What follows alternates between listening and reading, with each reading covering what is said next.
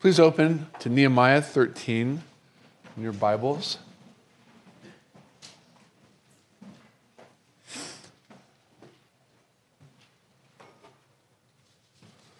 Our God remembers us for good according to his grace.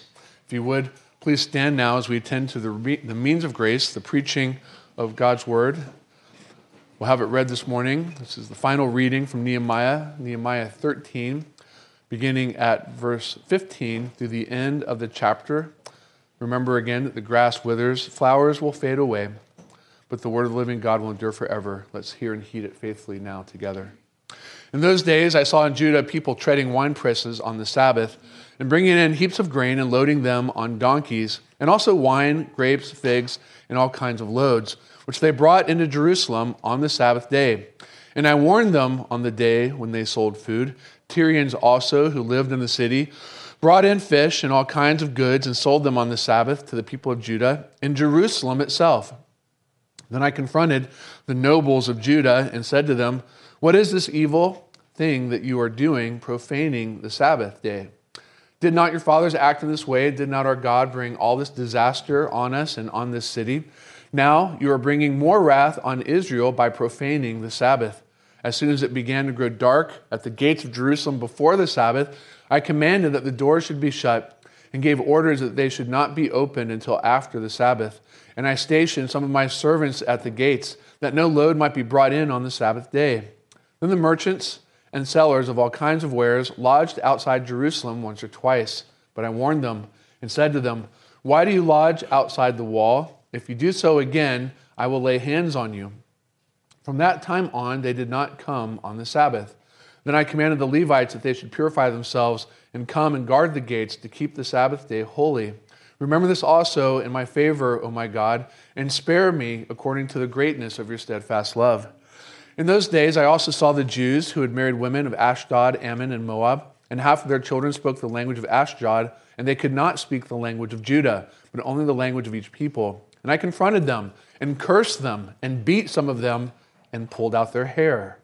And I made them take an oath in the name of God, saying, "You shall not give your daughters to their sons, or take their daughters for your sons or for yourselves." Did not Solomon, king of Israel, sin on account of such women? Among the many nations there was no king like him, and he was beloved by his God, and God made him king over all Israel. Nevertheless, foreign women made even him to sin. Shall we then listen to you and do all this great evil and act treacherously against our God by marrying foreign women?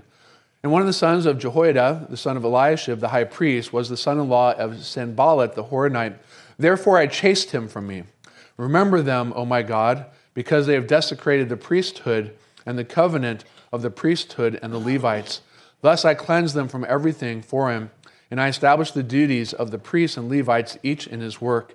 And I provided for the wood offering at appointed times and for the first fruits. Remember me, O my God, for good. Please pray with me. Our great God in heaven, we've come to a very interesting text. We believe that you've inspired it by your Spirit.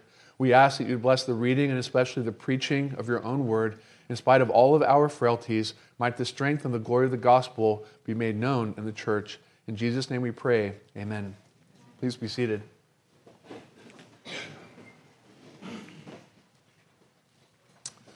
We come now to the end of the book of Nehemiah.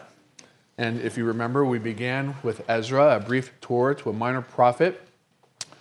We are now at the end, having consulted the elders of the church and several ladies in our church for whom I have tremendous respect.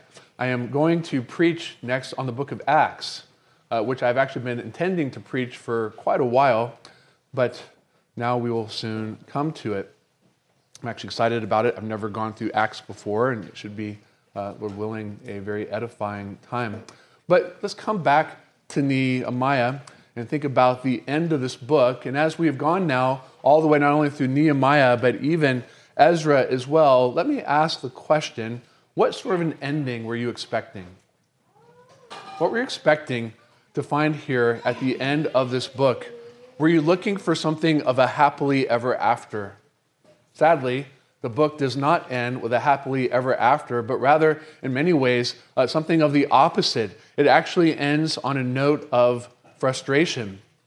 You sense here at the end of the book a desperate need of resolve in a narrative that has been full of conflict, a resolve that only the gospel itself can bring. But the final chapter does show us something very important, that while the people of God may be weak and sometimes forgetful, God himself is strong, and he always remembers his people and his promises. You have an outline in your bulletin. Let's work our way through it. First point is going to consider how they profaned the Sabbath. Verses 15 through 18 in our chapter describe a dark day that happens to be the Sabbath day. On the one hand, something beautiful and holy, and yet something that has been desecrated and profaned. I mentioned a little while ago in the prayer that sadly we just learned about a war starting again in Israel, something that's not happened since 1973. And if you note the particular timing, it began on one of Israel's holy days. This is not simply the beginning of a war. It comes with a spark of religious jab, in many ways adding insult to injury. In Nehemiah 3, it is not just a foreign people who have profaned the Sabbath day, it's actually the people of God. It leads not with a foreign invasion, if you will, but rather an invasion within the heart. Verse 15 gives us a little bit of a catalog of what they were doing. They were treading wine presses, that is to say, they were working on the Sabbath day.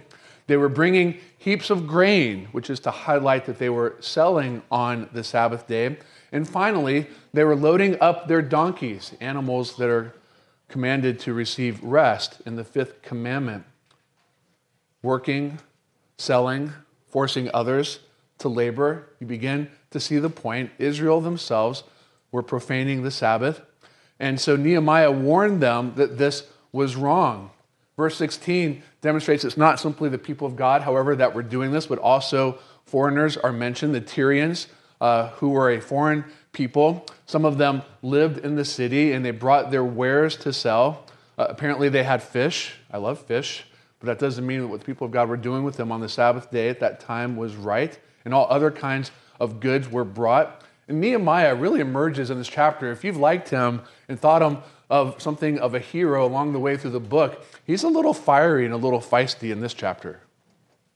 He is, in some ways, inflamed. Notice the way that he describes here the language of what they were doing. Not only were they buying, working, and selling on the Sabbath, but he highlights in Jerusalem itself.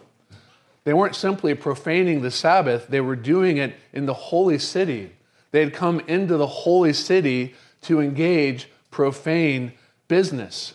When Jesus drives out money changers in the Gospel of Matthew, they were exchanging money and selling things in the outer court of the Gentiles for the purpose of worship.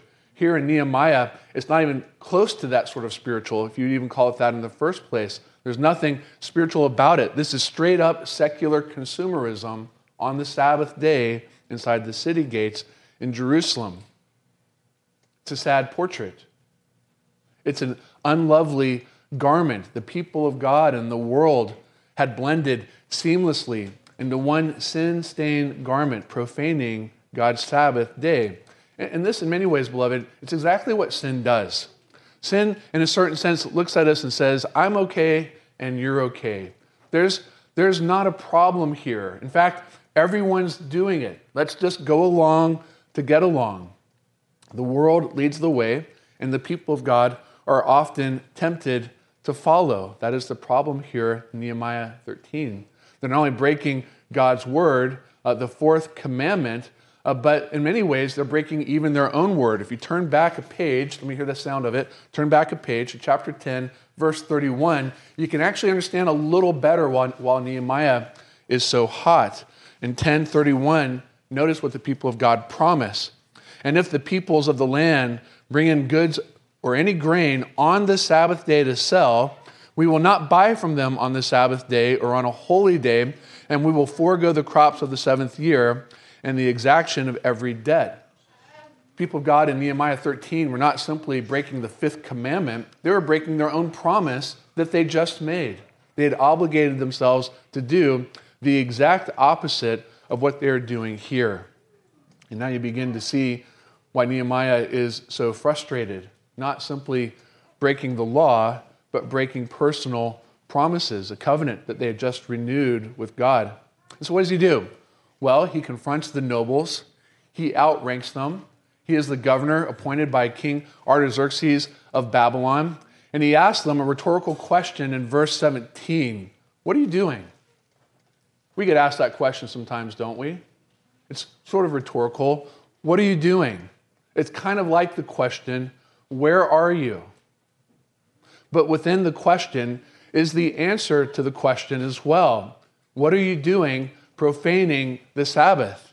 This is Nehemiah's way of reminding them that this is not just sinful, that is to say, profane. It's also one of the reasons why God punished his people and brought judgment upon them in the past. The same word for the evil thing that they are doing is the same Hebrew word for the disaster that God has brought upon his people, the word ra'ah.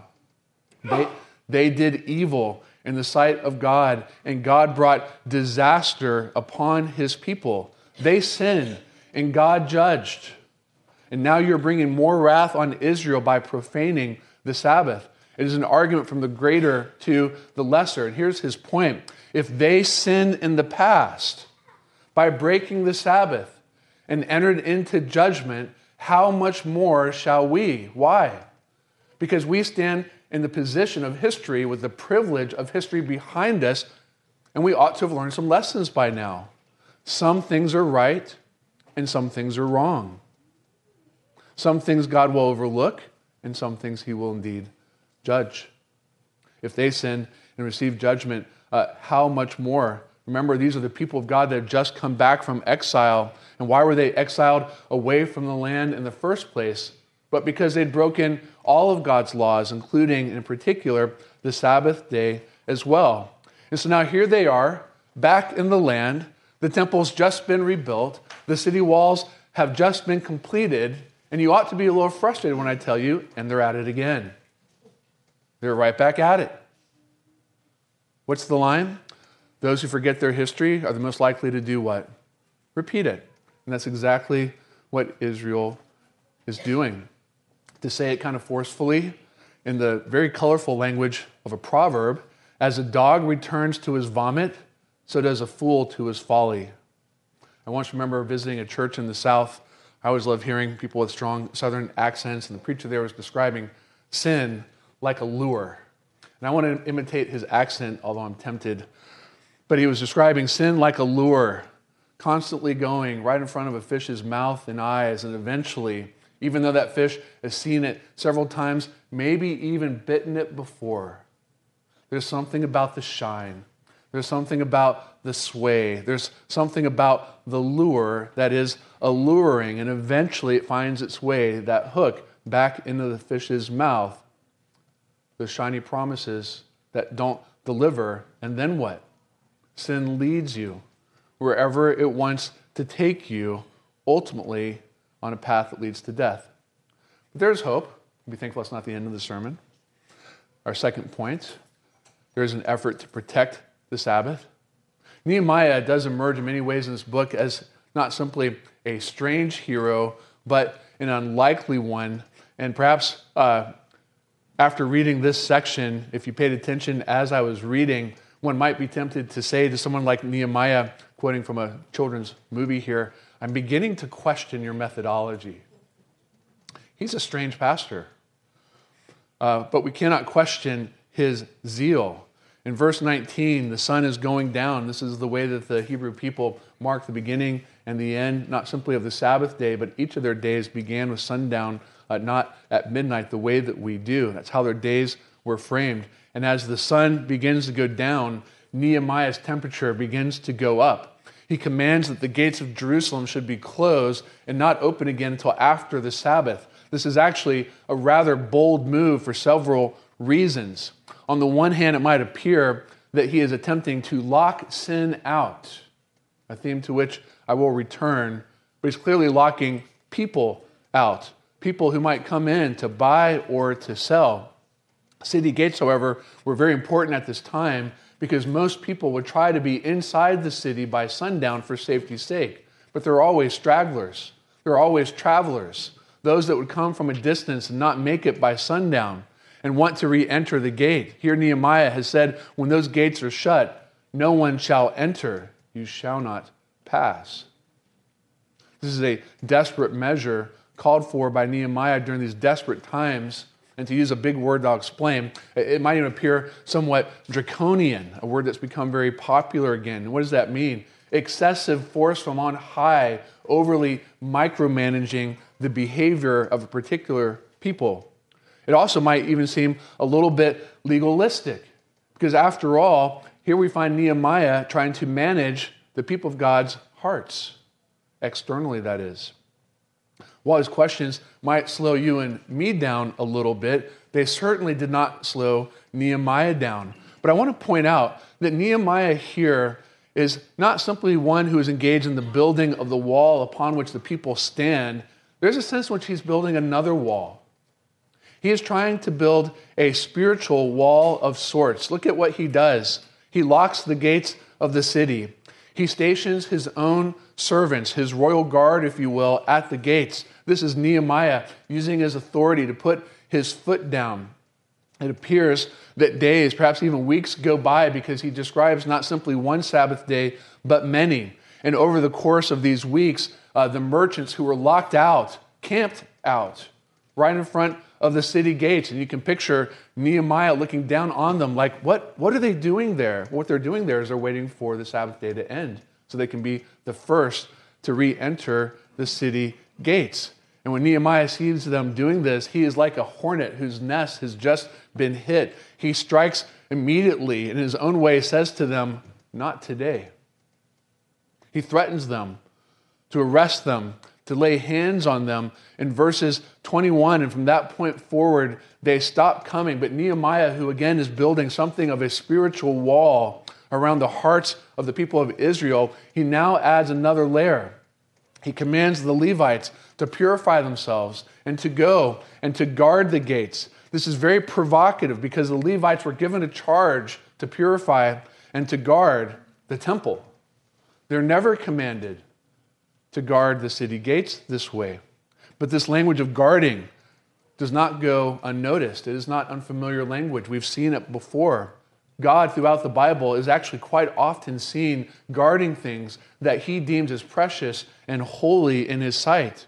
It is the same language we meet in the Garden of Eden. When Adam and Eve are kicked out, God sets a pure guardian outside the city gate, the gate leading back into the garden itself. And the point is, the garden was holy, and so it must be guarded. The temple is holy, and so it must be guarded. But here Nehemiah expands it in such a way that the holiness of the temple now extends to include the city walls itself.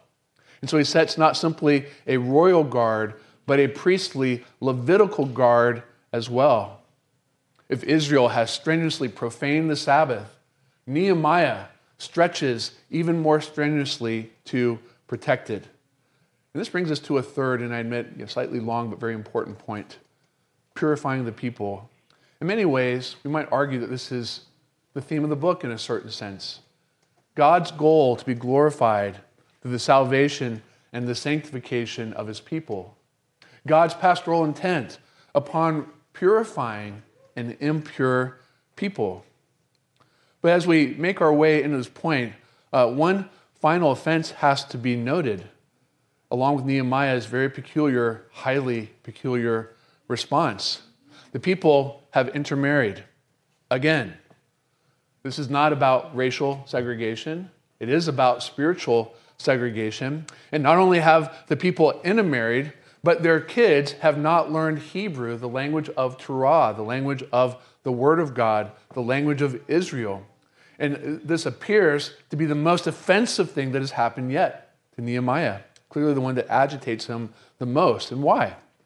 Why might this be even more offensive than breaking the Sabbath? Well, just like the Sabbath command, it came from Scripture, and they were breaking it. There were laws in the Old Testament forbidding Israel to intermarry the way that they have. And here they are once again breaking those laws. And as with this particular group that just made a promise to God to keep the Sabbath, this very same group also made a promise not to intermarry. This is like being in a boxing ring. where the person on the other side of the ring keeps smacking you with their broken promises. Broken promise, broken promise, broken promise, over and over again. If you go back to chapter 10, verses 16 and 17, there it is. We promise we will not intermarry, and we will not give our sons to foreigners or daughters to foreigners. But here they are, breaking those very same promise. Why is this a tipping point for Nehemiah? It almost seems like when Nehemiah begins interacting with the kids, that's when he really loses his cool and becomes white hot with rage. You can almost picture him in your mind coming back to the city. He's been gone now for a while. Remember, this is his second coming. He was there. He went back to Babylon to serve alongside Artaxerxes and then asked for leave again when he heard that Israel was slipping. And so when he comes back now, after some time, he re-enters the city, he sees the people, he senses not only that they've intermarried again, that would be somewhat obvious and visible, but then he stoops down, if you will, on a knee to engage a child of Israel that doesn't speak Hebrew. The future of Israel slipping spiritually away. As goes the hearts of our children, so goes the future of our church.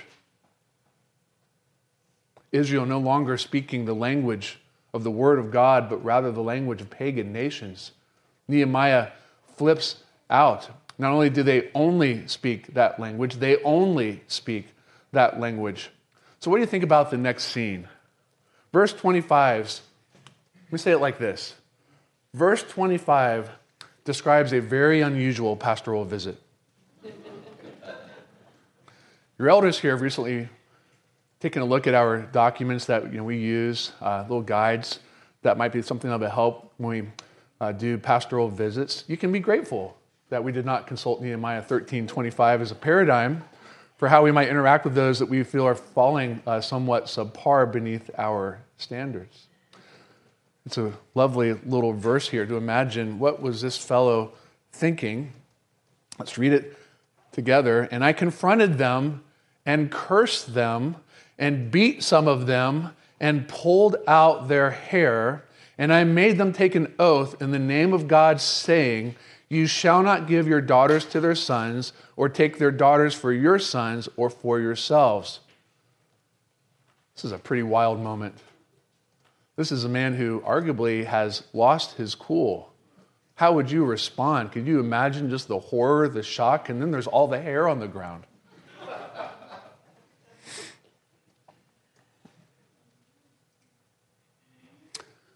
Nehemiah then made them take this oath in the name of God, not to intermarry or to allow their kids to do so.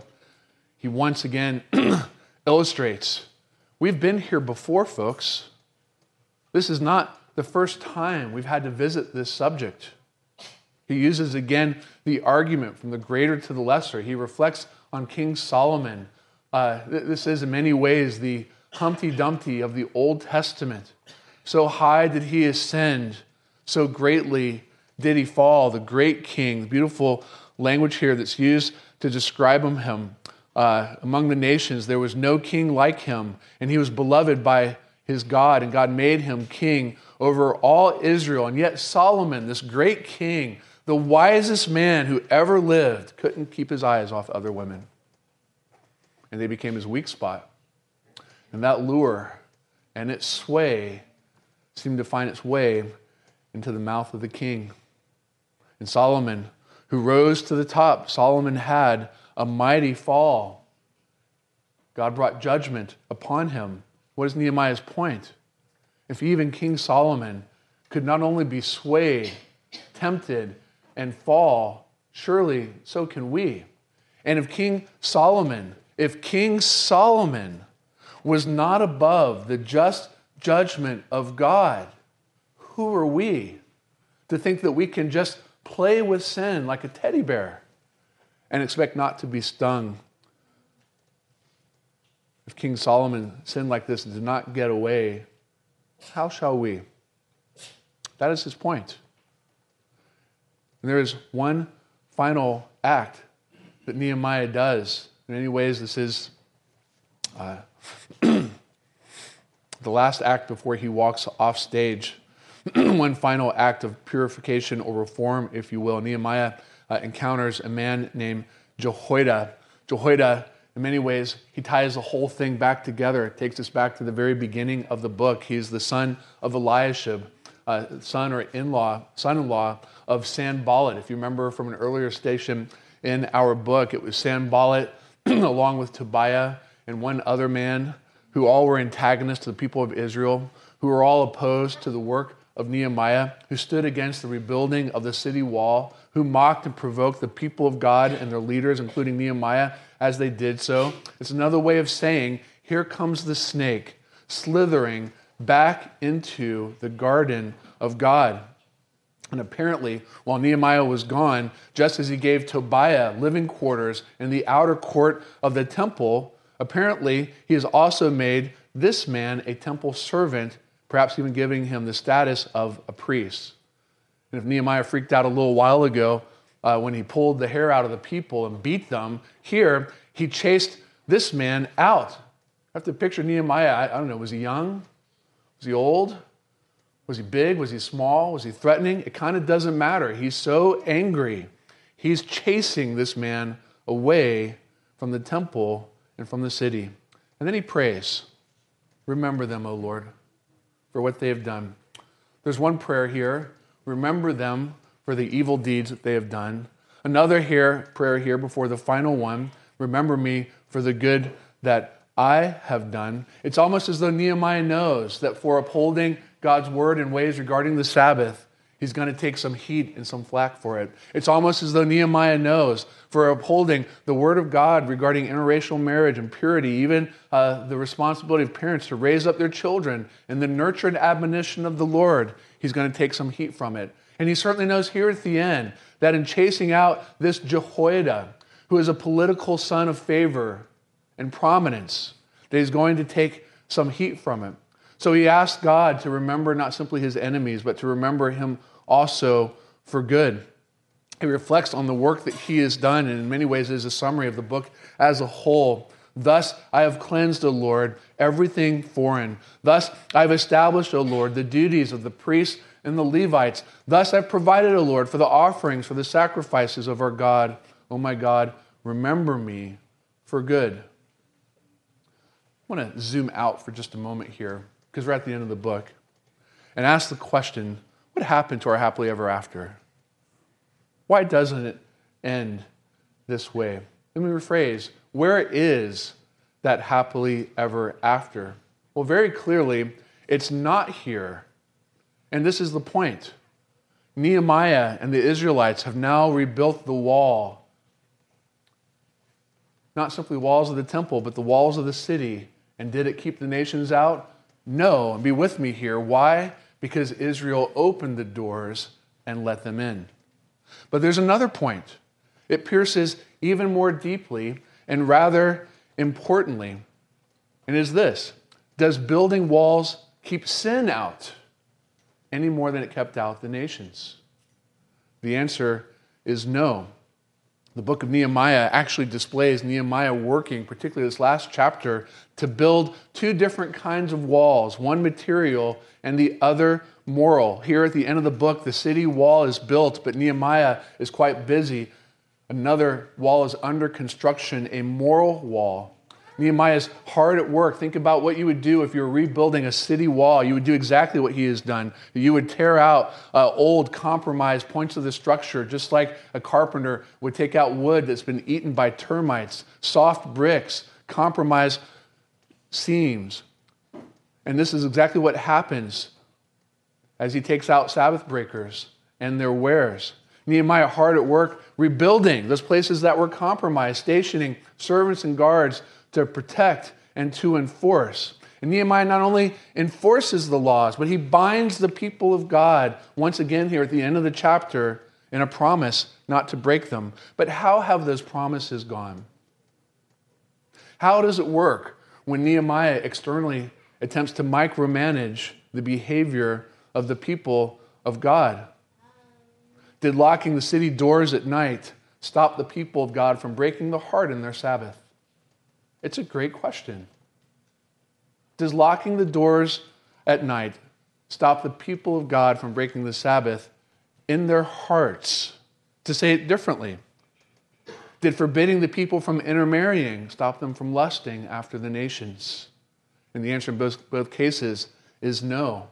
And one final one, slightly awkward. Did beating people and pulling out their hair incline their hearts to teach their children the words of God? Here's the point, beloved. Our sanctification, just as much as our justification, cannot be manufactured from the outside. And it's a really important point. That's why at the end of this book, although the physical walls are rebuilt, the spiritual walls have a long way to go. And at this point in redemptive history, there is no happy ending just because material walls have been built. What Israel needed, to say it differently, what the people of God needed, was not just more laws. More laws don't create more sanctification or more obedience. What Israel needed was not just more laws and higher walls. What it actually needed was a change of heart, a better heart, a Jeremiah 31 kind of heart. One of the things that's very interesting about the book of Nehemiah is that what it does is sets the stage for the rest of the Old Testament. In a certain sense, the rest of the Old Testament, from Nehemiah 13 to the coming of John the Baptist, is the same chapter in history. The days of the prophets, not looking back, will look forward to a new order of things, a different city, a different temple, a different priesthood, a better sacrifice, a better covenant, even a better Savior than we find in Nehemiah. He's actually a rather strange character, flawed and imperfect in many ways. And his ways and means of handling the people of God at some points are ones that we would commend, at others I'm sure we would not. So what is it then? Press the question. What is it at the end of Nehemiah that the people of God need for a happily ever after? They need is Jesus. One is far better than Nehemiah at enforcing the law. One is far better than the people of Israel at keeping the law. To say it in theological language, what the people of God need is what they clearly do not have, actual righteousness. They need an alien righteousness and an indwelling spirit. They need a righteousness that comes from outside them, the righteousness of Christ that is imputed to us when He obeys the law, and He is the one who is beaten and cursed for us. And they need an indwelling spirit, not simply rules and high walls externally trying to micromanage our behavior, but rather a life-giving spirit that conforms us to the image of the Son of God and does a far better job than simply micromanaging. And what they need, beloved, is to be guarded. The problem with city walls is whether locked or open, sin, like a snake, can still slither in. That's why we take great comfort that so often in the Bible, Old and New Testament, God is actually described as the guardian of His people. The God who remembers us in His Son, Jesus Christ, is the God who guards us, not simply in His Son, but also by the power of His Spirit. In fact, one of the great promises of the covenant is not simply that God will never leave nor forsake His people, but that the God of peace will be with you to what? Guard your hearts and your minds in Christ Jesus. Nehemiah can pull all their hair out, and it will not make them more righteous. Nehemiah can impose every imaginable law stricter and stricter and stricter, and it will not actually make them obey. But the Spirit of God in your heart, beloved, does. That peace of God which surpasses all understanding and guards our hearts and our minds in Christ Jesus is what helps us to say no to those shiny lures. And when the sins of this present evil age are like the merchants in Nehemiah 13, promising much as they strive to sell us those things that lead us away from God, it is again the Spirit of God that guards us, protects us, not simply from them, but even from us. This is the promise that God gives to you, beloved, that he will be your guardian, that he will be your righteousness, that he will be your sanctification in Christ Jesus. And if you know him, you are well guarded. If you do not know him by faith, your city doors are open, and a great danger lurks. But for the people of God, because of all that we have in Christ, even though this book does not find its resting point that we might hope for, if we keep turning the pages and follow them all the way to our Savior, in him we actually find our happily ever after. Let's pray.